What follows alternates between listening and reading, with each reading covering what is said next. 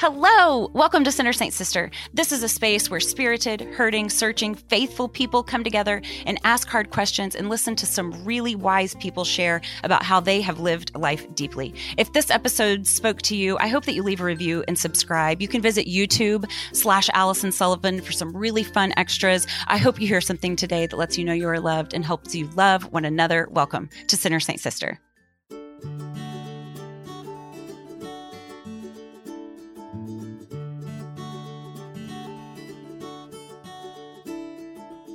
From the book of Isaiah, a shoot will come up from the stump of Jesse. From his roots, a branch will bear fruit. The Spirit of the Lord will rest on him, and he will delight in the fear of the Lord. He will not judge by what he sees with his eyes or decide by what he hears with his ears, but with righteousness he will judge the needy. With justice he will give decisions for the poor of the earth. This sprout, it promises us Jesus. And this is just how Jesus came to us. No pomp, no circumstance. He was a king, and yet he just became one of us in our most fragile form, a newborn baby. A God who came to us in the most extreme example of humility that people of his day called it backwards.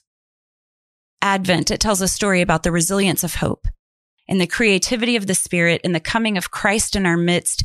And when we think all is lost, there it is. A thrill of hope, a shoot from the stump. The goodness of God and the promise of God are so much more resilient than we might even imagine. With God's faithfulness and love, new life is possible. We serve a king born in a manger who changes everything. Mary Linneberg has pointed me to this truth so many times that I knew her wisdom was just what I needed this year as I worked to lean into hope, peace, love, and joy, and prepared Jesus' room to do in my heart what he needed to do, what he does best, to love and to redeem. You will love every word out of Mary Linneberg's mouth, and this conversation will feel just like the hug you may need.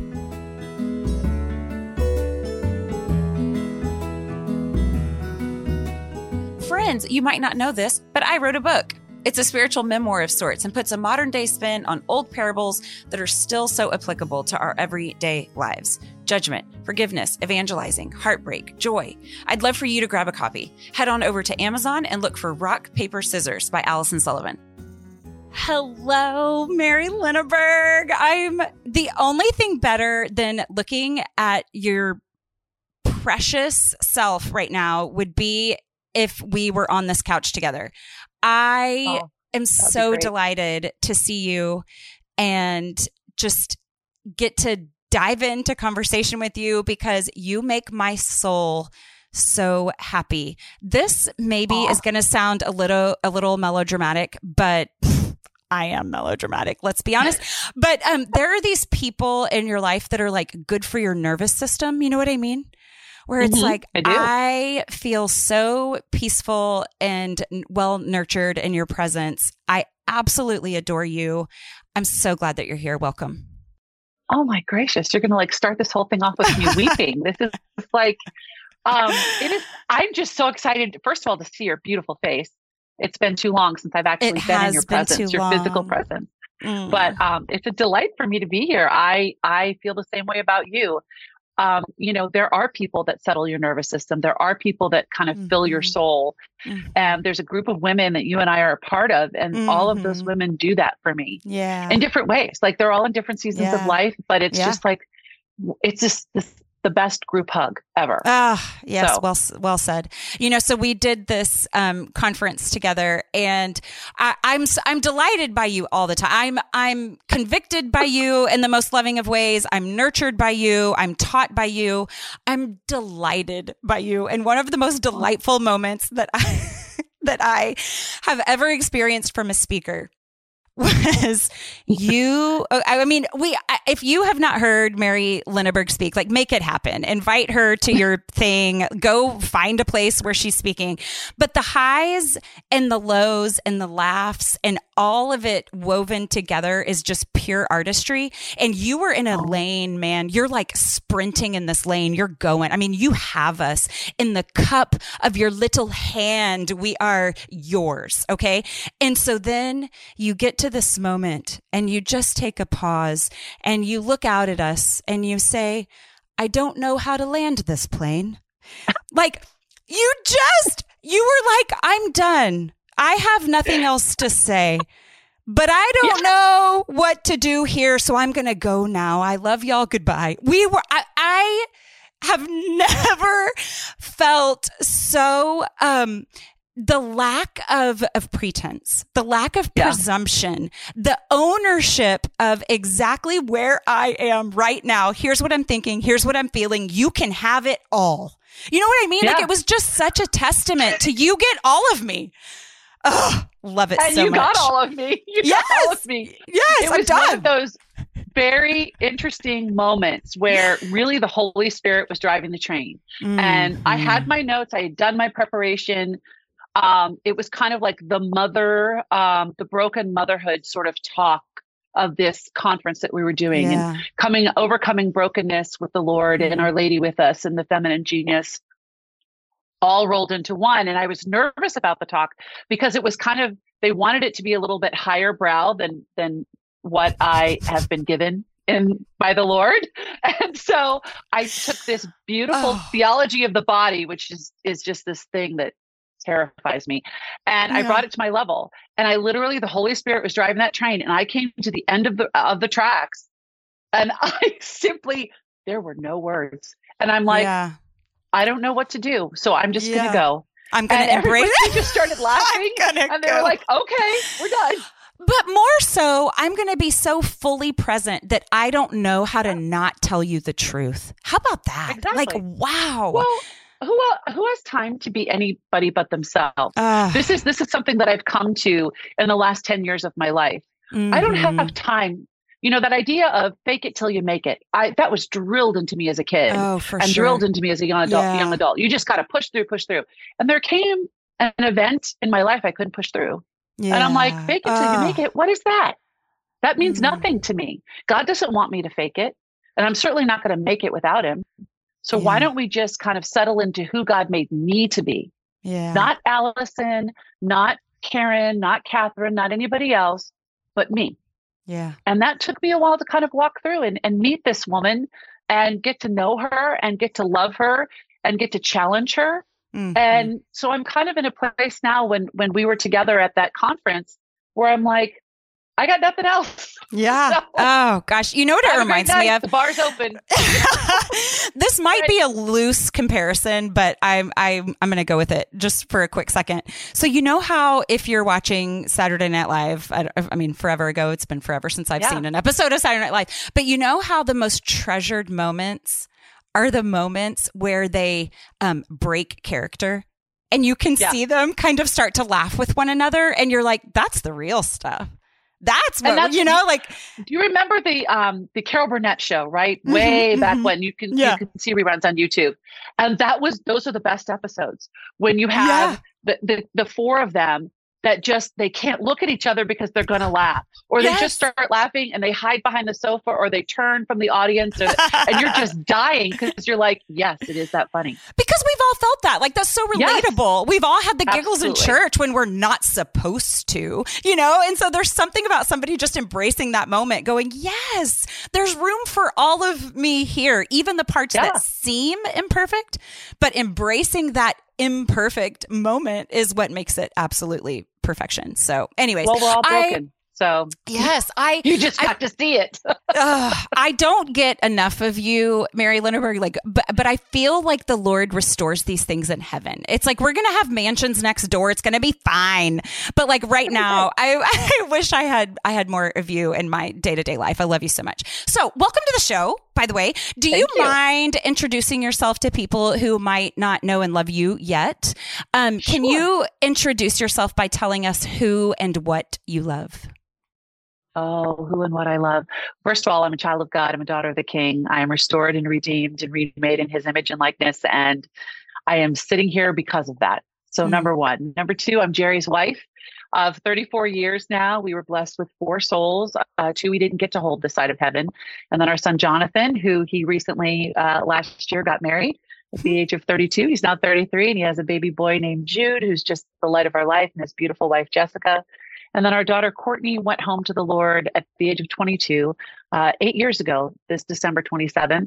And she was the light and heart of our home. She had a seizure disorder that we discovered at 5 weeks of age. And through just a series of events, medical interventions that didn't work, all kinds of things, she ended up being wheelchair bound, nonverbal. She didn't walk. But she had the most beautiful blonde hair and blue eyes, and she was the face of Christ to us. So that's who I am and who I love. And I'm an author. I've written 2 books. Again, the story of redemption. I'm dyslexic. I didn't learn to read till I was in the 3rd, going into the 4th grade. Here I've written 2 books. My school teachers would be rolling over in their graves, right? Like they didn't see that coming. I love it. Like I love redemption. it. Yes. And I speak internationally, just about God's redeeming love, all about overcoming hard things, that here we are in this beautiful season of Advent. I know we're going to talk about, but God takes away the sting of death. He takes away our sins. He comes for us. And that's what I talk about. We could talk about so many things. I mean, even just with who and what you love, there's a million different tangents. I would love to go on with you. So you're just going to have to come back again and again. But today I would love to talk about Advent a little bit, because I feel like, and I know that I'm not alone in this. I mean, it's our culture. It's how we live. But it's hard for us to choose peace in this season. We are spread so thin.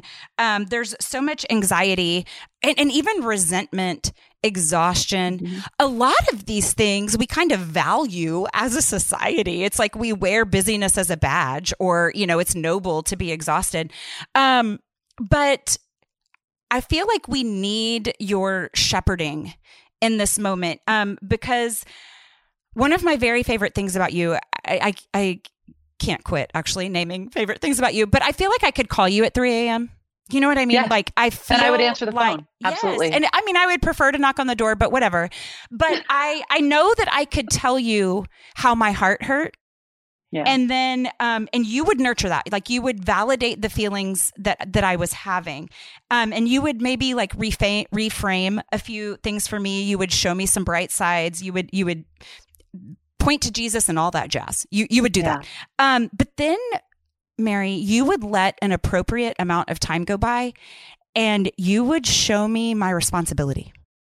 Yeah. You would so lovingly instruct and then convict, and it would feel like love when you did it. And so my hope for this conversation and for this episode is that you can do this for us around Advent. Because this is a time where it feels like tensions are magnified. It's like, I think that there's the holiday, it's like it's shining a light on a gap between how we want things to be and then how they actually are. And we want so badly for this time to be a time of starting over. I mean, it's kind of the end of something and then the beginning of something. We would love for this to be a time of reconciliation. But the truth of the matter is that our families aren't going to get lobotomies.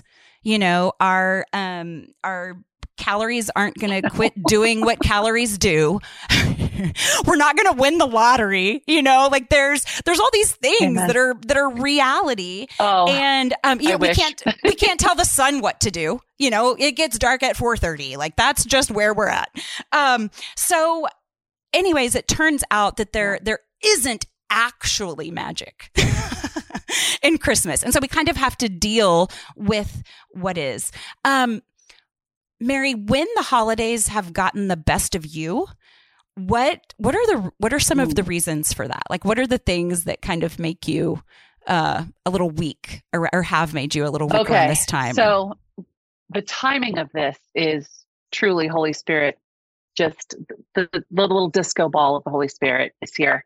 Um, I Advent love has a dancing gotten the Holy best of me. Spirit. Well, you've got to remember, the Holy Spirit is the great encourager, right? Mm-hmm. He's the one who brings hope, right? Mm-hmm. He's the one who Jesus left with us to say, you're not going to be alone. Like, I'm going to be in heaven. Like, you won't see me, but you've got him. And that he me. says is better. Can you imagine? Yeah. Isn't that crazy? So I always think of him at Christmas time. The Holy Spirit is the glass ball that doesn't shatter. Mm. It's beautiful and shiny and important and vintage and has all of these memories and has been through all of this stuff with you. And you put it on the tree so gently, but one time it goes and it doesn't shatter because the Holy Spirit doesn't shatter, right? He brings life and he brings hope to all of us. So when you were describing, how I mentor people, how I have learned to be mentored myself, I have two gifts that the Holy Spirit has given me and two charisms. One is of wisdom, which I think is hysterical because I have never considered one of my wounds is that I'm not smart enough or I'm not enough. And so to have this charism, it's like, you mean I'm smart? Well, I'm smart with the heart. That's what wisdom is. It's heart smart, right? I can hear what's broken within you and I can hold space for that, right?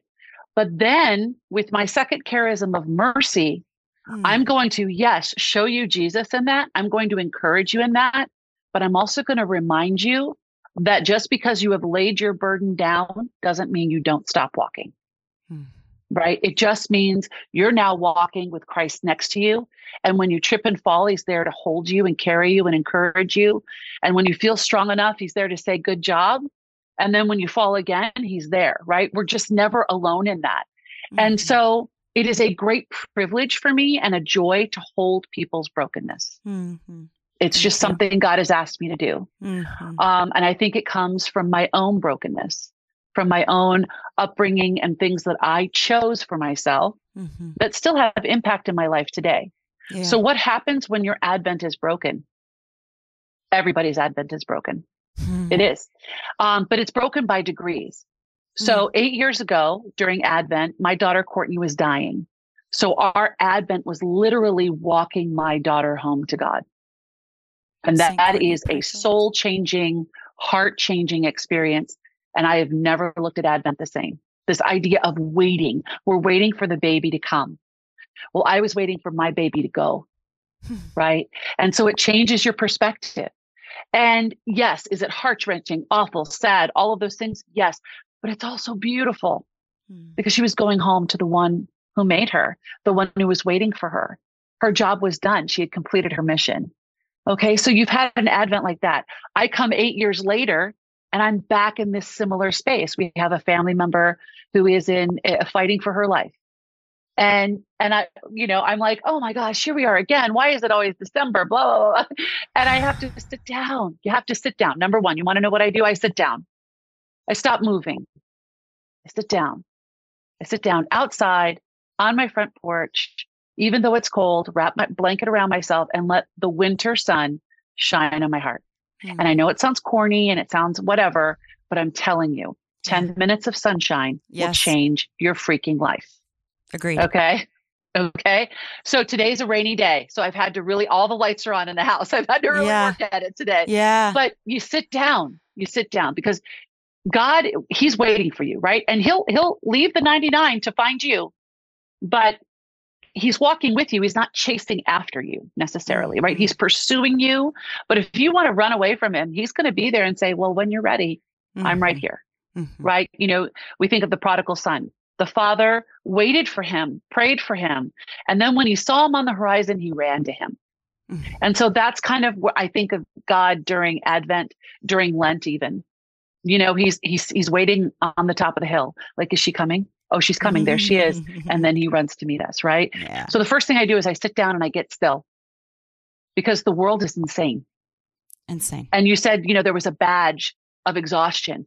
My friend Rachel Balducci calls it the tyranny of the urgent. And I'm like, enough of that. Enough.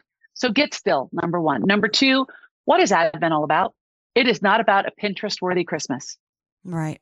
It's about a little baby born in a manger, a poor, innocent, lowly being but he is fully God and fully man. So God, in the form of Jesus Christ, the Son, God gave us his Son to pay the price for our sins. Like he gave up what was most precious to him for us. So what are we willing to give up for him? Mm-hmm. What is most precious to us that we're willing to give as gift, right? Mm-hmm. So it's this idea of an exchange of love. Yeah. So you're sitting still, you're allowing the sunshine to heal your body, which and then part heals your heart and your mind. Mm-hmm. And then you're taking that healing and you're passing it on. Okay. Mm-hmm. So you're getting still, you're listening for that still small voice. Mm-hmm. And then the third thing is that pouring out. Yeah. So where do we pour out? Right? There's a saying that I say all the time. You have to fill your well in order to love well. Yeah. Okay. And Advent to me is all about filling the well. Mm-hmm. Right? I'm taking these things out of my heart because they have no place there. You know, I'm Catholic. So like I go to confession, I'm taking that out and we're putting it there. I'm taking that out. And what does that mean? That means there's more room in the inn. Right? Remember the part of the Christmas story, there's no room in the inn. Well, that's how we enter Christmas. We have no room in our inn. Yeah. And so we come to Bethlehem, the house of bread, and we are already filled. Our eating pants are stretched and, you know, we're just like balloons. And God's like, yeah, you're not going to fit through the door of the inn. So how about we sit down, we take a moment, we assess the situation, and we make a better choice. Yeah. A lot of people react to their lives. Yeah. And they're not driving their life. They're not, they do this unintentional victimhood. Oh, well, but we have to do it this way. Oh, yeah. Seriously, remove that word, have to. Uh-huh. Oh, but no, woulda, shoulda, coulda. No, you don't. Yeah. My Advent is not going to be Allison's Advent because I'm not Allison, and Allison's Advent is not going to be mine because you're not me. Yeah. Our houses are going to be different. Our family makeup is different. Our marriages are in different seasons. Our children are in different places. Our parishes are different parishes. Our communities are different communities. They cannot look alike because we aren't. And everybody's trying to have a cookie cutter Advent. Yeah. And I just don't have time for that. Yeah. I don't have, I have more time behind me lived in life than I do ahead of me. It's just a fact. And I want it to mean something. I want my life to mean something. I want to be able to stand before the Lord and say, I didn't always do my best, but when I figured that out, I tried to do it again. Yeah. And you were with me. And as Saint Therese of Lisieux said, I want to show up in heaven, leaving everything I hand here, empty-handed. Yeah. I'm going to show up with Jesus totally empty-handed. Why? Because I've done it all here. Yeah. I've left it all here. I would rather suffer here than miss the gate. Yeah. So much of what you're talking about as far as antidote to the hecticness of the season is about a shift in perspective. You know, there's a remembering. Scripture's always telling us to remember. We have to return to the cross again and again and again to remember this great miracle. And there's probably no more necessary time than when we feel really, really spread thin. You know, there are these demands on us. Like the school is asking for things, you know, the church is looking for volunteers.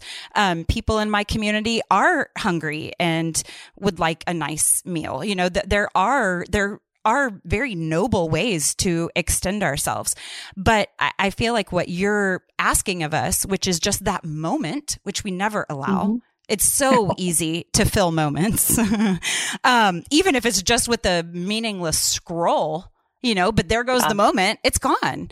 And so, but that moment to remember feels pretty foundational to fixing all of the specific things that go awry.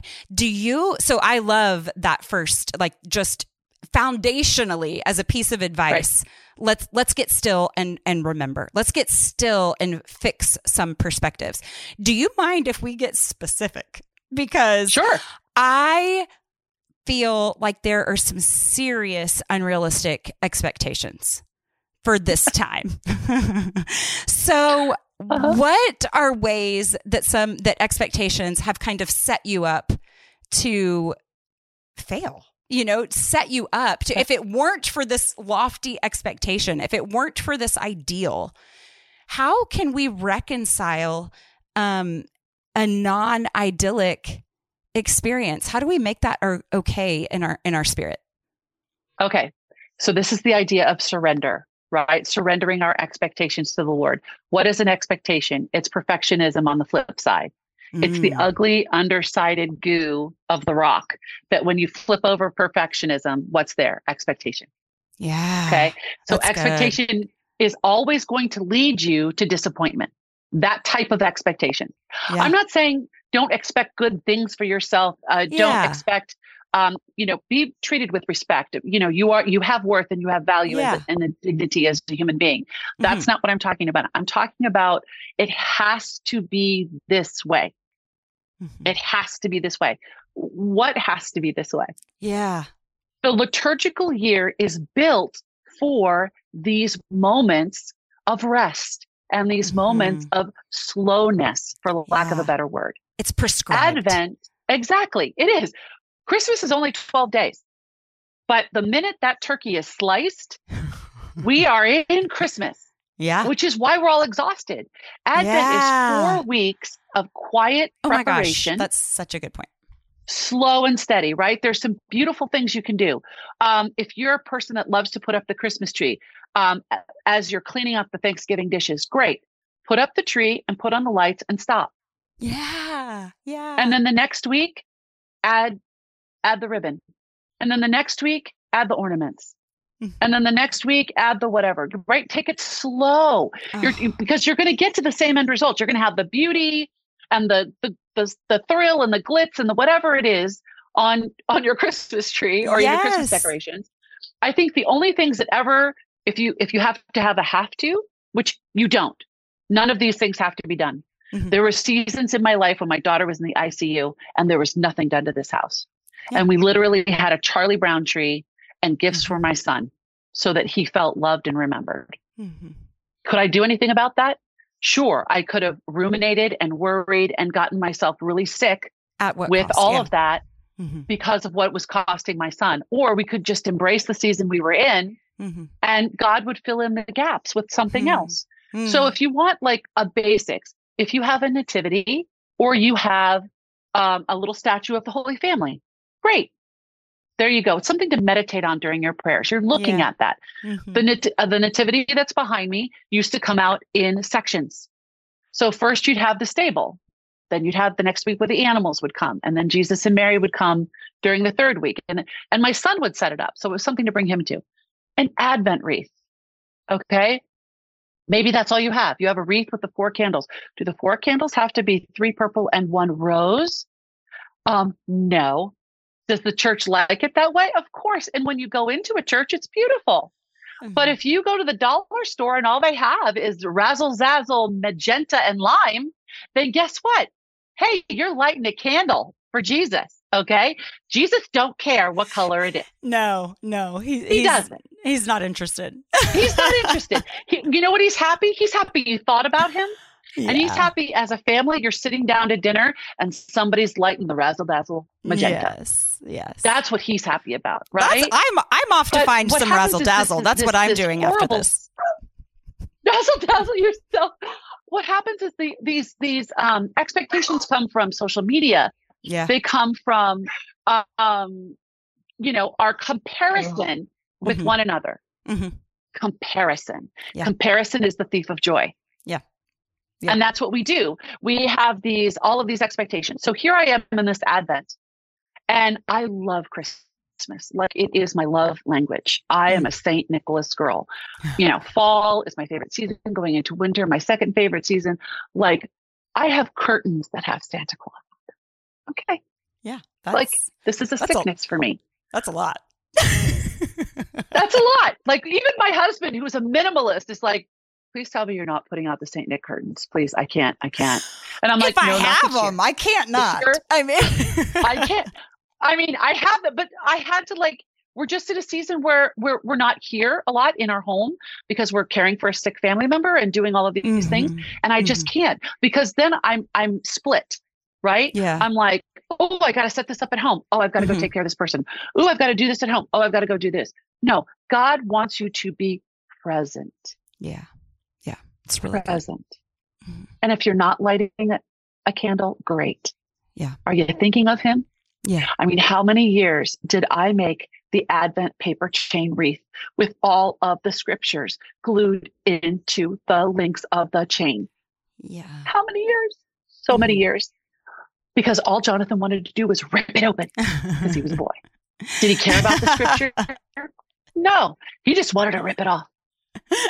So one year I didn't put the scriptures in there and he just ripped it all off. It was but same joy. Yeah. Same joy. Same joy. But that's the thing. Everybody thinks they have to do something. Like, you're not Christian enough if you do this. You're not Catholic enough if you do this. Well, sister, if I am bound to those comparisons, then I'm not, I'm just, forget it. Lay down and go. Yeah. Right. Good. I just can't. Okay. Can we talk about financial stressors? Because somehow I think that we think that we are going to magically become rich around this time of year. And I am certain that it's not important. I am certain that I know with my head that this is not what this is about. And yet. Why? And yet. Why do you think what am I doing? Comes from that comparison, right? Yeah. Kids go to school. So kids are sitting in a classroom in school, or even homeschoolers. They're in a homeschool co-op, whatever. And new things, somebody has a birthday. Well, they show up with a new pair of jeans or a new pair of shoes or a new iPod or a new whatever.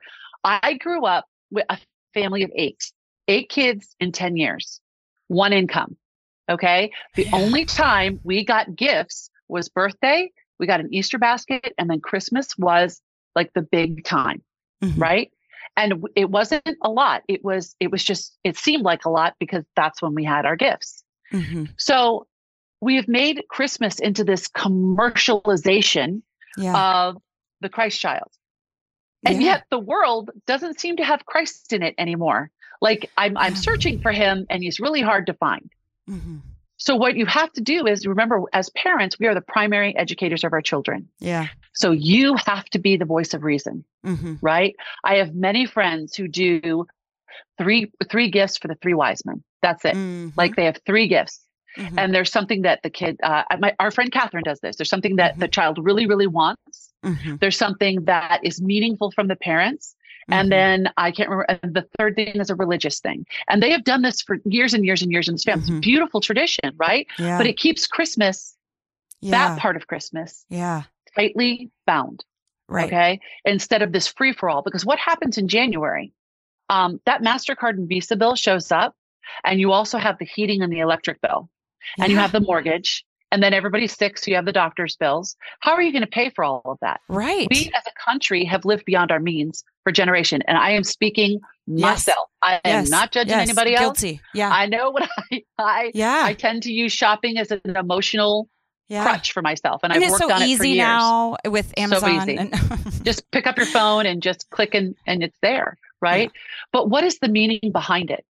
One year, when our son was in college, what we did for Christmas was we talked about it as a family, and we agreed to have 1 gift per person, right? So we picked a name out of the little, it was just the 4 of us. We picked the name out.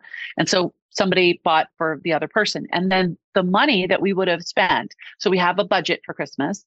Then we went to the angel tree at church, and each of us picked an angel. Yeah. And so we took the remainder of that and spent that on that family. And then we got to deliver it to the family. Yes. And let me tell you, there is nothing that will fill your heart with joy than giving to someone who has nothing, or who has something, but just not enough to subsist. Right. There's nothing there. This is a season of giving for a reason, right? It's not just a tax deduction. It's what it does to us. So if budgets are important, and the money is out of control, and you're getting yourself into debt for Christmas, you need to sit down and have a little talk with the Lord. Yeah. And you need to sit down with your children and adjust expectations.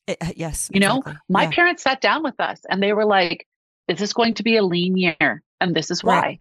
But we love you and God loves you and there will be gifts, but you need to adjust your expectations. Yeah, it's good. So what about there's an anxiety for me that comes along with the social gatherings that I feel required to say yes to. Whether it's because I'm, going with my husband to a work thing, or I feel like I need to help the room mom with the classroom thing, because it really is a fun party that I would like to go to, that's social, and yet social things kind of exhaust me. But then there's the food and the drink that goes along with it too, and just making ridiculous choices as far as food and drink go. The social anxiety leads to more of those ridiculous choices. So what about that? What about the festivity of it all and the ways that can be either healthy or harmful? Because of course we do need to be connected. We love our communities.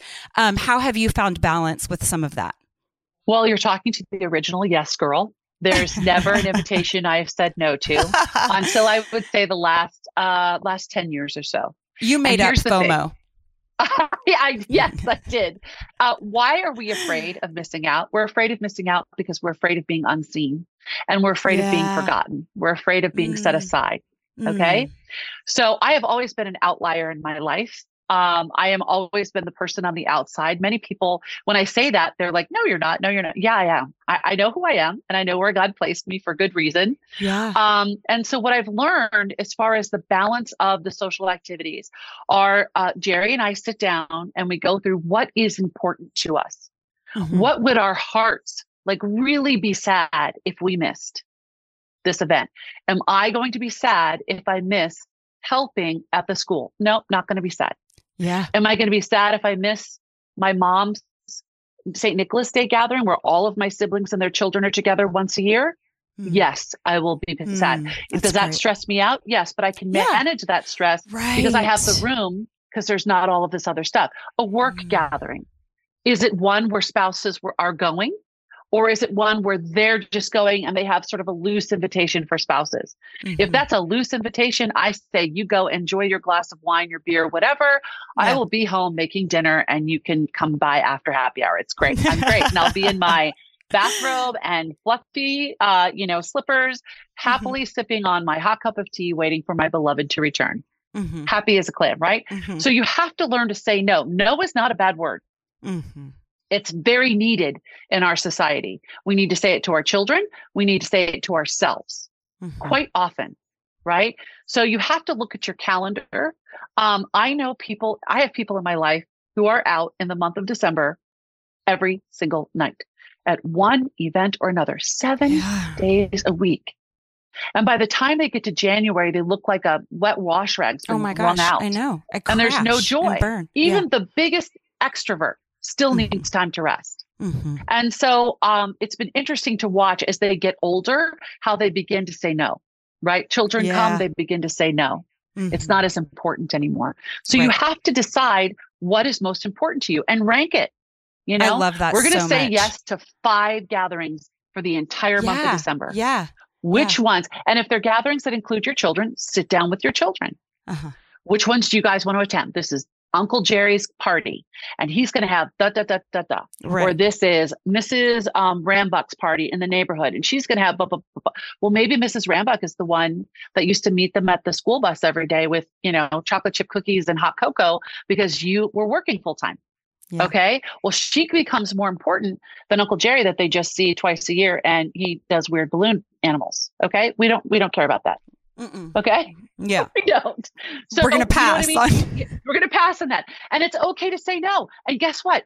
You don't have to explain to anybody why you said no. It's a complete sentence. I just learned this from a friend from an interview. It's coming out later. The interview's coming out later than yours. This is going to air sooner, but that was one of her quotes that I'm like, oh yes, no is a complete sentence. Love it so much. Complete sentence. And you don't have to clarify. Just say, I'm so sorry we can't be with you this year. I hope you guys have a great time. It's so good. Done. Yeah. Yeah. And that's even too much, like that's, Yeah. I tend to word vomit. So that's what happens. with me. Right. I make a million excuses and then I'll lie. I will compromise and I will lie in order to, and it's always like, why? Because you feel like they're going to talk about you. Why aren't they here? Are they too good for, I mean, come on, all the cattiness comes out and it's like an episode of the great 80s show Dallas in our head. Who killed JR, right? We don't care. Because he's gone and it's fine. Jesus is still coming. With it. Let's move on. Yeah. We have. Well, it's funny because I feel like a lot of what you're saying is kind of a know thyself thing. Yes. It's like it's being able to, again, take the moment and then to analyze, okay, here's my capacity. Here's what I'm capable of. By the way, we all have different capacities. Correct. I can handle 2 things a week. I know that if there's that third thing a week, it's going to push me over my edge. Okay, so here are the 2 things a week. So know thyself. But then also, just another component of knowing thyself is what's the sin beneath the sin? Because I just compromised my integrity. I just lied to you about why I can't come with some more noble excuse besides I don't want to. I'm thinking of the whole time you were talking, I was thinking of that meme or that t-shirt or whatever that says, invite me, but I don't want to come. I want to be invited, but I don't want to come. Well, and that's the whole idea with being seen, right? Right. So we want to be seen. So you want to get the invitations. Oh, I want the invitation. That's so wonderful. We want the invitation. But I have to look at the sin beneath the sin. So if the lie is the sin, what's the sin beneath the sin? And it is, I am trying to get a shortcut to intimacy. I am trying to stay seen in your in your sphere of influence. Realm of influence. Yep. Yeah. I want to be someone important to you. There are, and so then once I can recognize that, I'm like, oh, well, if that's what this is about, there are other ways to do that don't cost me as much. Yes. It's called Meet for Coffee on January 5th. Exactly. When the kids go back to school and you need a little connection with someone. Yes, we're just not going to be able to make it this Christmas. But hey, let's grab coffee in January. But I and February. value you. And then and how much more intimate is that? I mean, if intimacy, have you heard like all sin comes from some holy desire? It's like, but it's like we make these shortcuts that are ugly. It's like, I mean, even Jesus was tempted in the desert, but he was tempted with good things. It was like, here's a faster way than the cross. Right. Satan's never going to make it ugly, or else why would we do it? Right. Everything he does has an element of beauty and truth to it. Yes. Which I is want why intimacy we're with you. To it. Yeah. Right. And here's a truer way to get this thing that I desire. Yeah. It takes some spiritual and emotional maturity in order to make these decisions. These are not decisions that I made well in my 20s and 30s. Right. I didn't. Right. I did all the things. I was desperate to be seen, to be known, to be loved. And then something happens in the middle, you start into your 40s and your give a damn button gets broken and you just start to be like, and then you hit 50. I am now 55 and it's like, done. Like it's not even in the room. I don't know where the give a damn is. It's just gone. Because what matters to me now is I want a good, solid relationship with my husband. He is my path to sanctification. He is my vocation. Right. Yeah. And so when I'm tripsing and traipsing all over the place, I'm not with him. Yeah. And therefore, it's like, well, hi, nice to see you on December 15th for 20 minutes before I have to go to another gathering, Yeah. So I want that connection. I want a connection with my son, my daughter-in-law, and my grandson. And if the Lord blesses them with more children, future, grandchildren, that means something to me. They mean something to me. My mother, who is still with us, she's the only grandparent living on both sides of the family. That time is precious. She's 82. And the woman was just in a kayak 2 weeks ago. Okay. So I want to be her when I grow up. Me too. She's just amazing. But, so those things are important to me. My friendships, my true, authentic friendships, not my acquaintances. Those are lovely people and I love them and I care for them and I pray for them and I pray for their children, all of that. But the women who will pick up the phone at 3 a.m. They get my time. Yeah. And again, everything is going back to how you started this out, which is a moment to ascertain what you value. these of are the silence. things that are important to me. Okay, well, now that I know that, I can arrange my life around these things that I have elevated as truly important. Okay, I want to do one more, and then we can kind of start to get specific about, I don't know. Well, we'll see.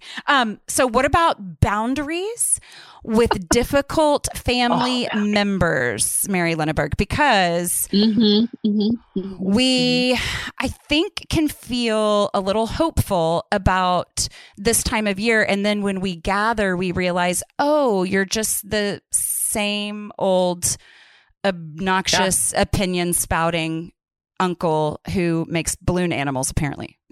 I'm sorry. Uncle Jerry's probably lovely.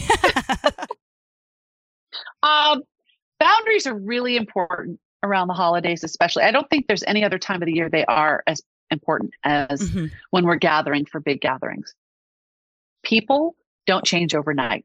Okay. If you have not taken the time to build on that relationship throughout the year, to take the time to have the intimate one-on-one conversations, to build the friendships and to build, then if you think you're going to sit down to Thanksgiving dinner or Christmas dinner or the holiday gathering with the white elephant, gifting, and you think that it's just going to magically get better, then I would like to know what you're drinking, because it's really good stuff. And we all need a glass of it. Okay. Just not going to happen. They're not going to change. So what do you do?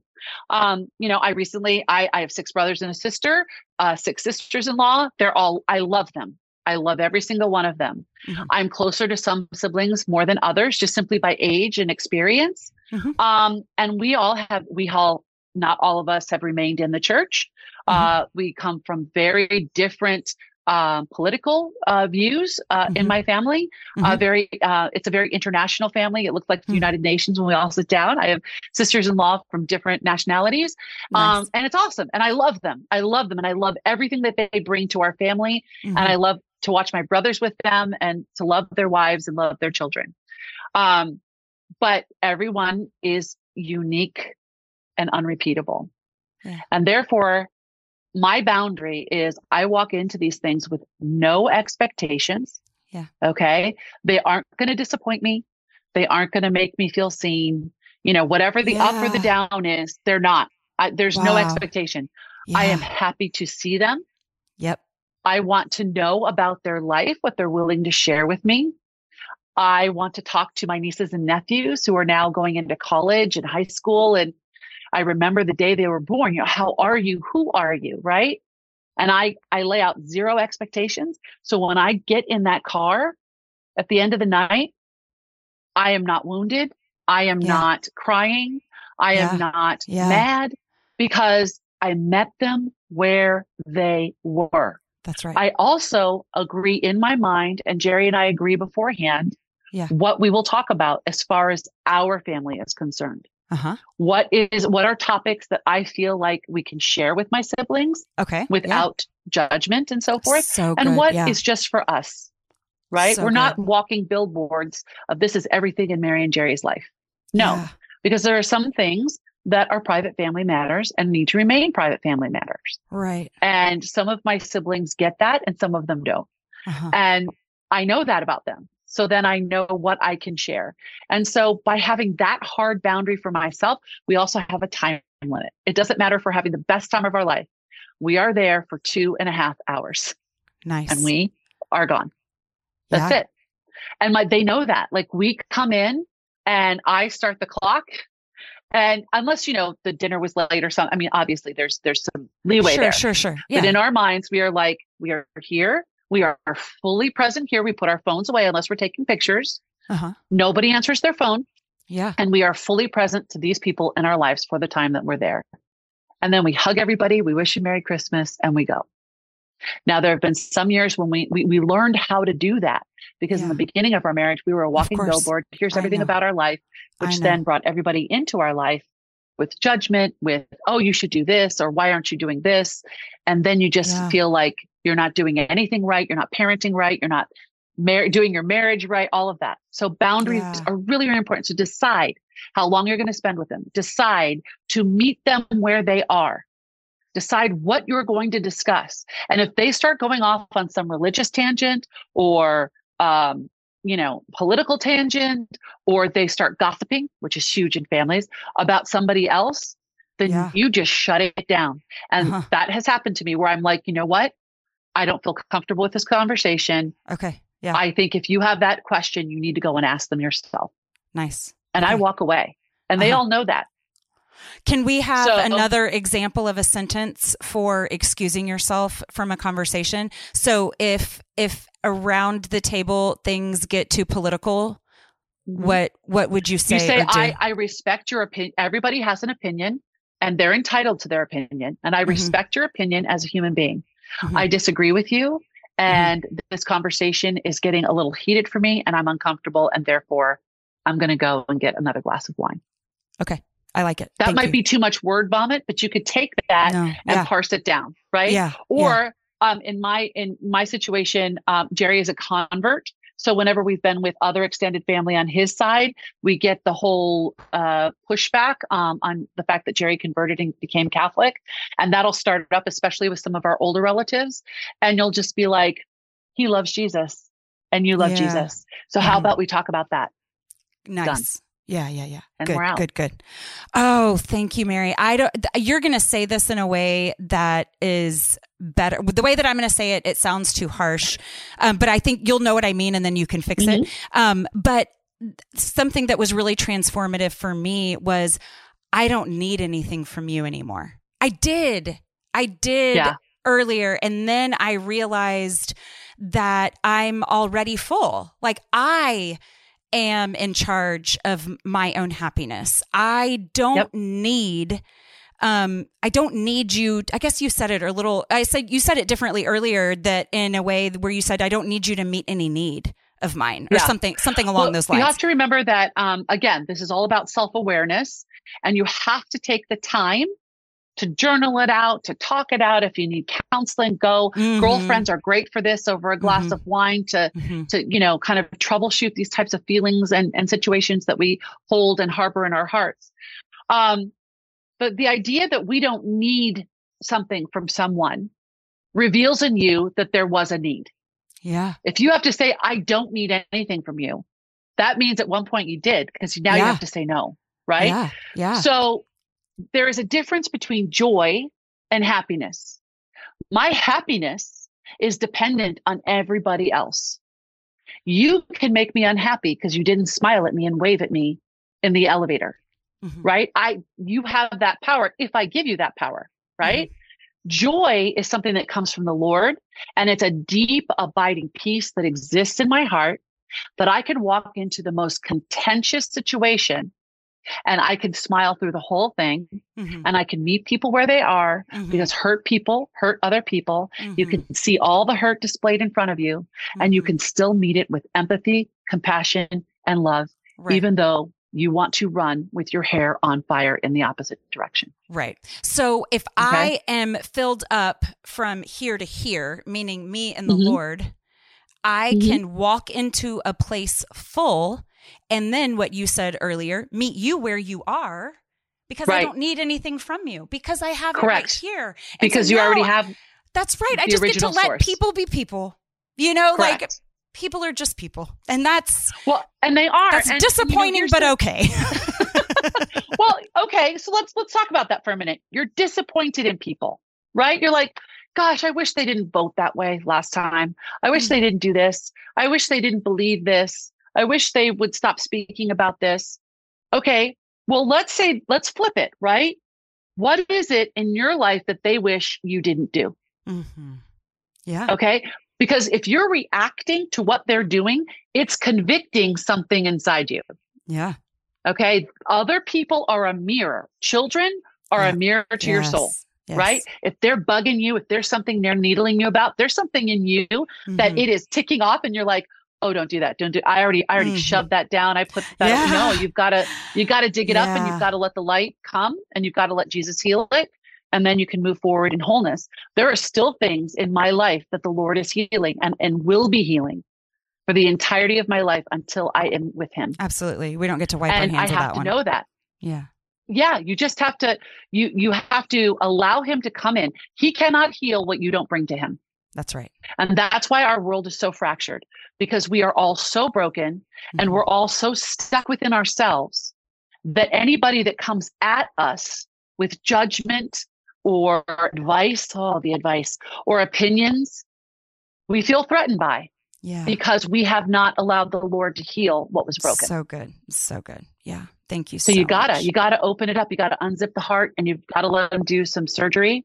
Yeah. And you've got to let him, begin the healing process. Yeah. And Advent is a beautiful, beautiful time for that. Right. Exactly. So, throughout this conversation, we've talked about, just as antidotes, we've talked about, managing our time better by getting things done early or getting things done in stages.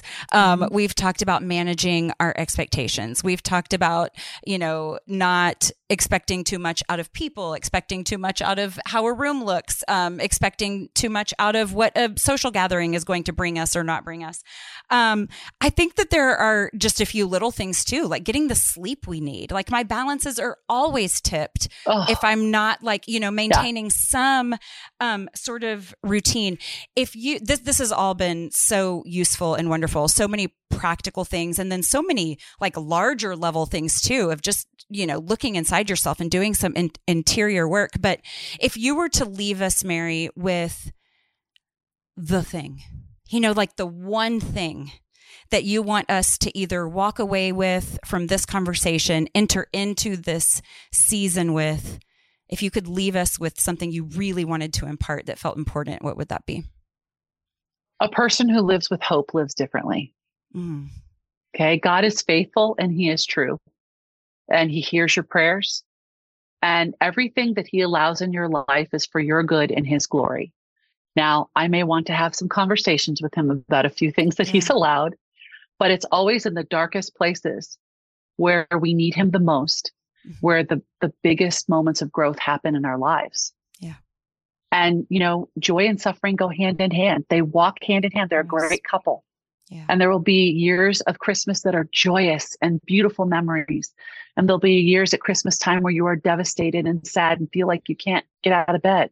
That's life. It's a cycle that we go through. It's the beauty of the liturgical year to hit those moments of rest and those moments of desert so that we can meet him and figure it out. Yeah. But if you don't have hope, there's no purpose to it. Yeah. And so we as Christians live as people of hope. Yeah. Because God sends us a baby who changes everything. What specifically are you hopeful for, Mary, as a last question? And then we'll get into where people can follow you in all the places. I am hopeful for life.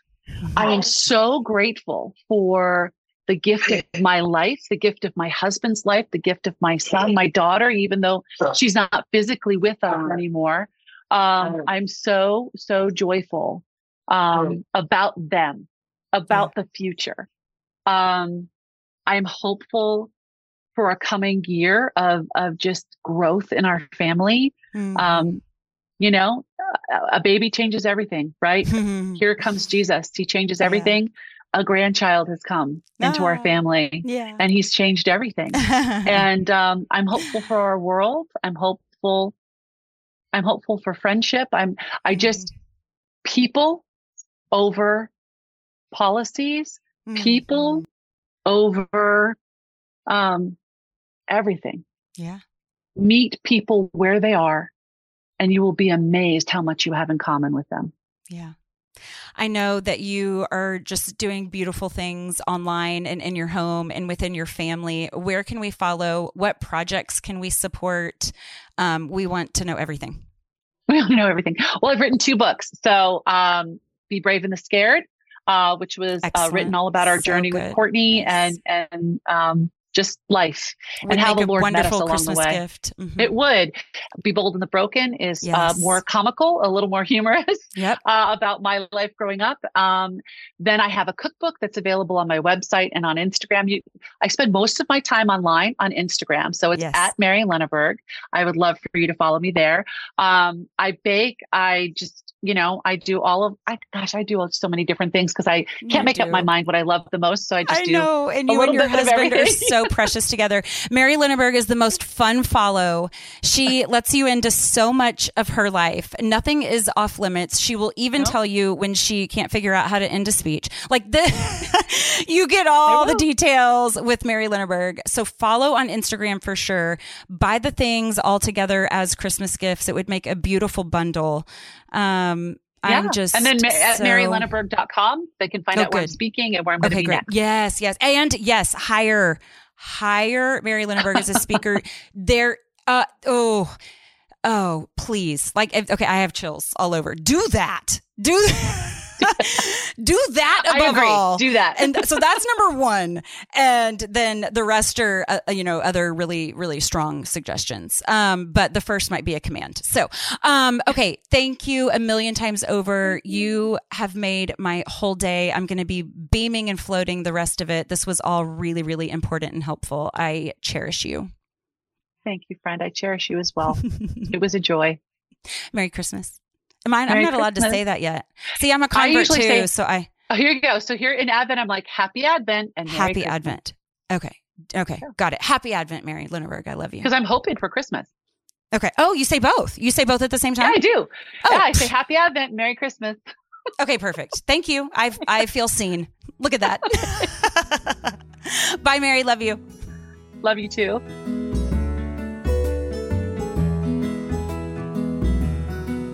Sinners, saints, sisters, do you need a speaker for your event? Do you need someone to lead your retreat?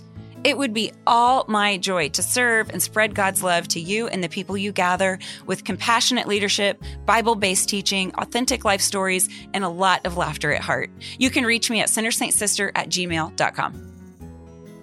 Hello, Taylor Schroll. Hello, Allison Sullivan. It has been a long time since you have blessed Sinner Saint Sister. You bless Sinner Saint Sister all the time behind the scenes, but not in front of the scenes. So thank you for being here to talk about Advent. How can you be in front of a scene? I feel like I'm in the scene. Yeah, it's in the scene. You're right. Yeah. It was. Everybody get out your 3D goggles. This is the 3D portion of Sinner Saint Sister.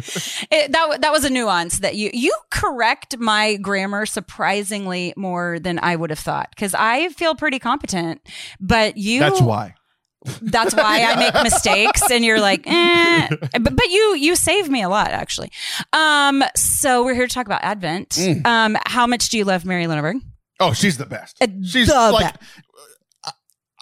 What do you love about Mary Linneberg? Because I kind of couldn't shut up about it. She's just so loving and caring, and she like from the beginning, like when I met her, like I just felt like she cared like about me and for me. Yeah. Like from the get-go. Like I hadn't done anything to earn it. Right. She just loved me. And like when you did the interview, like typically I like hit record and I walk away. Yeah. And I like just kind of stood here for a while. I was like, I kind of want to stay. Yeah. Yeah. I wish you would have.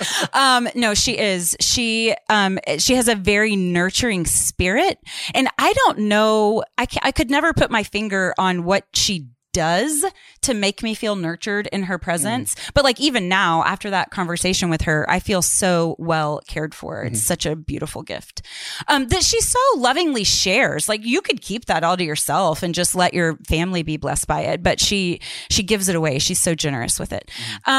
So we talked about Advent, which is tricky. Like it's tricky. And you and I have talked about this on your show, which, friends, by the way, go ahead and go subscribe to Forte Catholic. But we talked on your show about Advent, that it's tricky for a lot of reasons. It's like there's unrealistic expectations of perfection. There's a lot of people pleasing. There's just a lot of demands. We spread ourselves too thin and think that we can eat and drink all willy-nilly and not, have any consequences. Spreading yourself too fat. Yeah.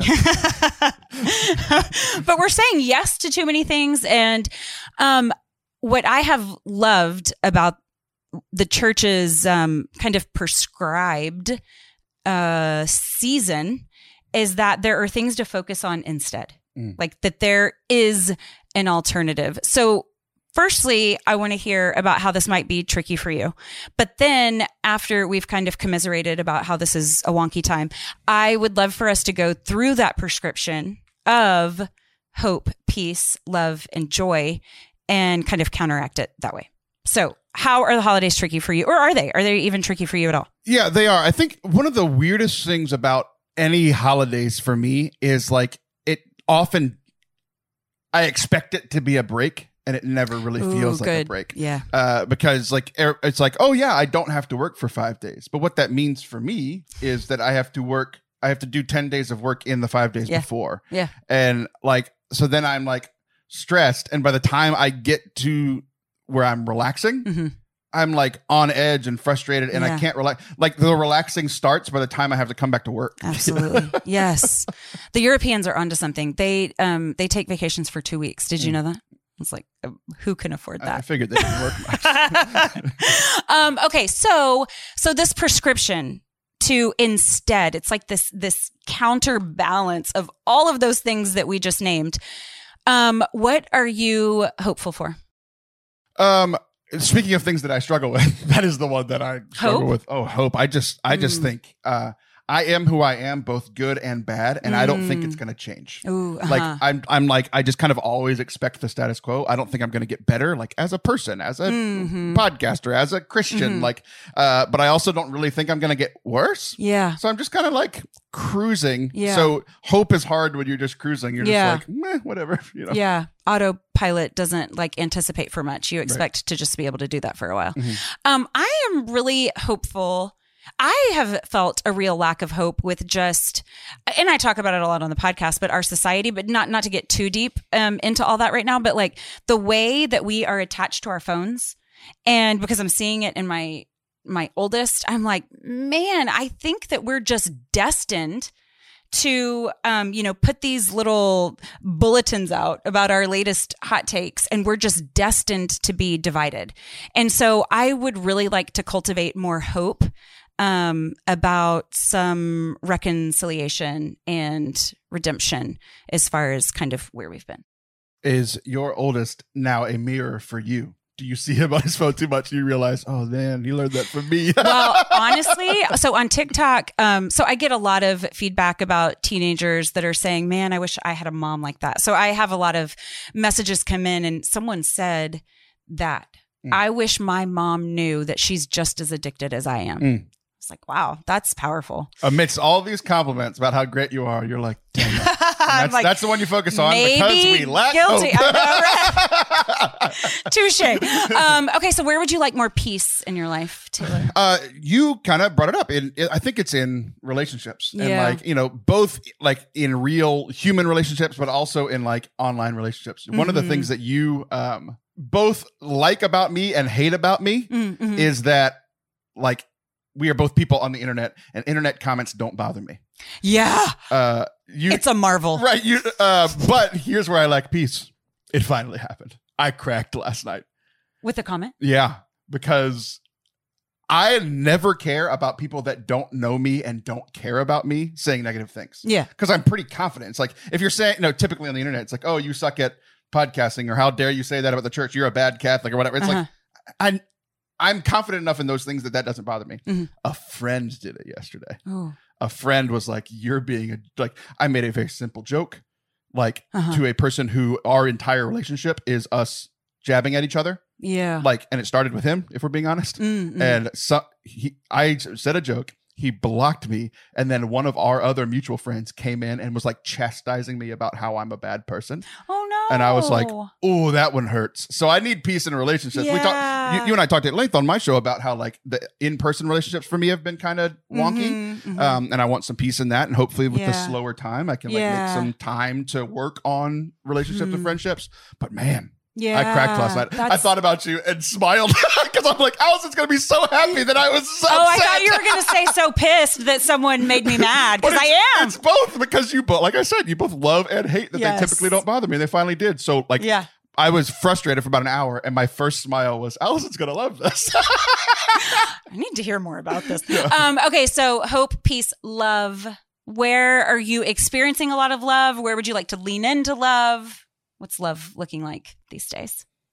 What's love got to do with it? What does it have to do with it? Apparently a lot. I feel like I have felt very loved by our church community after many years of not feeling loved by our church community. That's great. We just wrapped up a ministry that I've been running here at our parish, and like, I love that for you. People have just been so kind. Yeah. Like so kind, like, in thanking me and the other person that have been running it, and just very kind words, and like So participants, other people who have heard about it have been kind. Like our pastor's been kind of like, it's been really nice. Yeah. And like a place where I needed to like, it's a place, my church is somewhere that I've wanted to receive love for so long and I didn't for so long. Yeah. So to get that, it's been pretty healing. And it's been inspiring for me to watch. It's been, and by inspiring, I mean, I should do that, you know, so I appreciate that.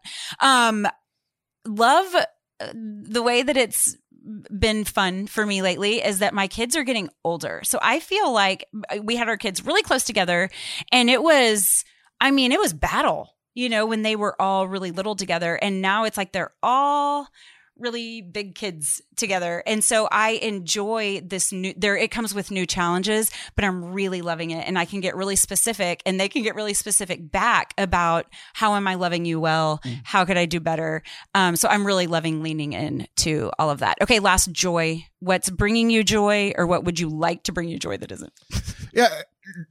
It's funny, we're bookending it. Like hope is the one that I struggle with and have always struggled with the most. Like joy actually comes pretty easy to me. Yeah. Because like even when I'm not happy, like there's just that foundation of joy.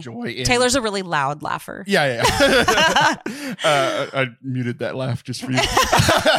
There you go. Save your ears. Right. And earbuds are a little tough with Taylor. Yeah. But I just like, even it's been a pretty, I wouldn't say rough, but like stressful few weeks. And it's like, I've still been happy, you know, like there's been moments where I haven't been happy, but it's like, there's that deep underlying joy that like sustains me through times that aren't happy, but I can still be joyful. I'm really looking forward to downtime. I'm hoping that that does not lead to disappointment because it ended up not feeling like downtime at all. But again, I'm loving my people so much. I'm appreciating not feeling like I'm in a battlefield, even though that felt really important. Why does love always feel like a battlefield? Oh my gosh! This is another one I don't know. I sang a song earlier that was from your time and you didn't know it, and then I think I just sang one that was after your time. There's lots of generational jokes here. Right. They're hilarious. Anyways, I am excited. I feel a lot of joy to be able to lean into my people without agenda. I love not having a schedule. It's my favorite thing. So yeah. That's great. I'm happy for you. Yeah. Well, Mary Linneberg gave me permission to say Happy Advent and Merry Christmas. I'm just going to say it all together and I don't have to worry on if I'm doing it right or wrong. Mary said so. Yeah. Anybody who cares is a weirdo. Okay. Oh, I like that too. I was going to be meaner, but then I forgot. I remembered I was on your show. I was like, that'd be kind of nice. Look at you minding your manners and using a filter on my show. Oh, this is great. All right. Happy Advent and Merry Christmas. Happy Christmas. Merry Advent. Yeah. Mary Linneberg. That all stays. Yeah. Thank you so much for listening. Thank you for being here. A very special thank you to all guests and sponsors. A really special thank you to Taylor Schroll for mixing and editing. For more content, you can head over to Instagram at Allison M. Sully and TikTok at Sullivan Family TikTok. You can also check out Forte Catholic and subscribe there, where you have a 25% chance of hearing me co-host. I am so grateful for all of the love and support that we offer each other here. Today's show was a production of Allison Sullivan in conjunction with the Forte Catholic Podcast Network. For more great Catholic podcasts, head on over to fortecatholic.com/podcasts or wherever you listen to podcasts.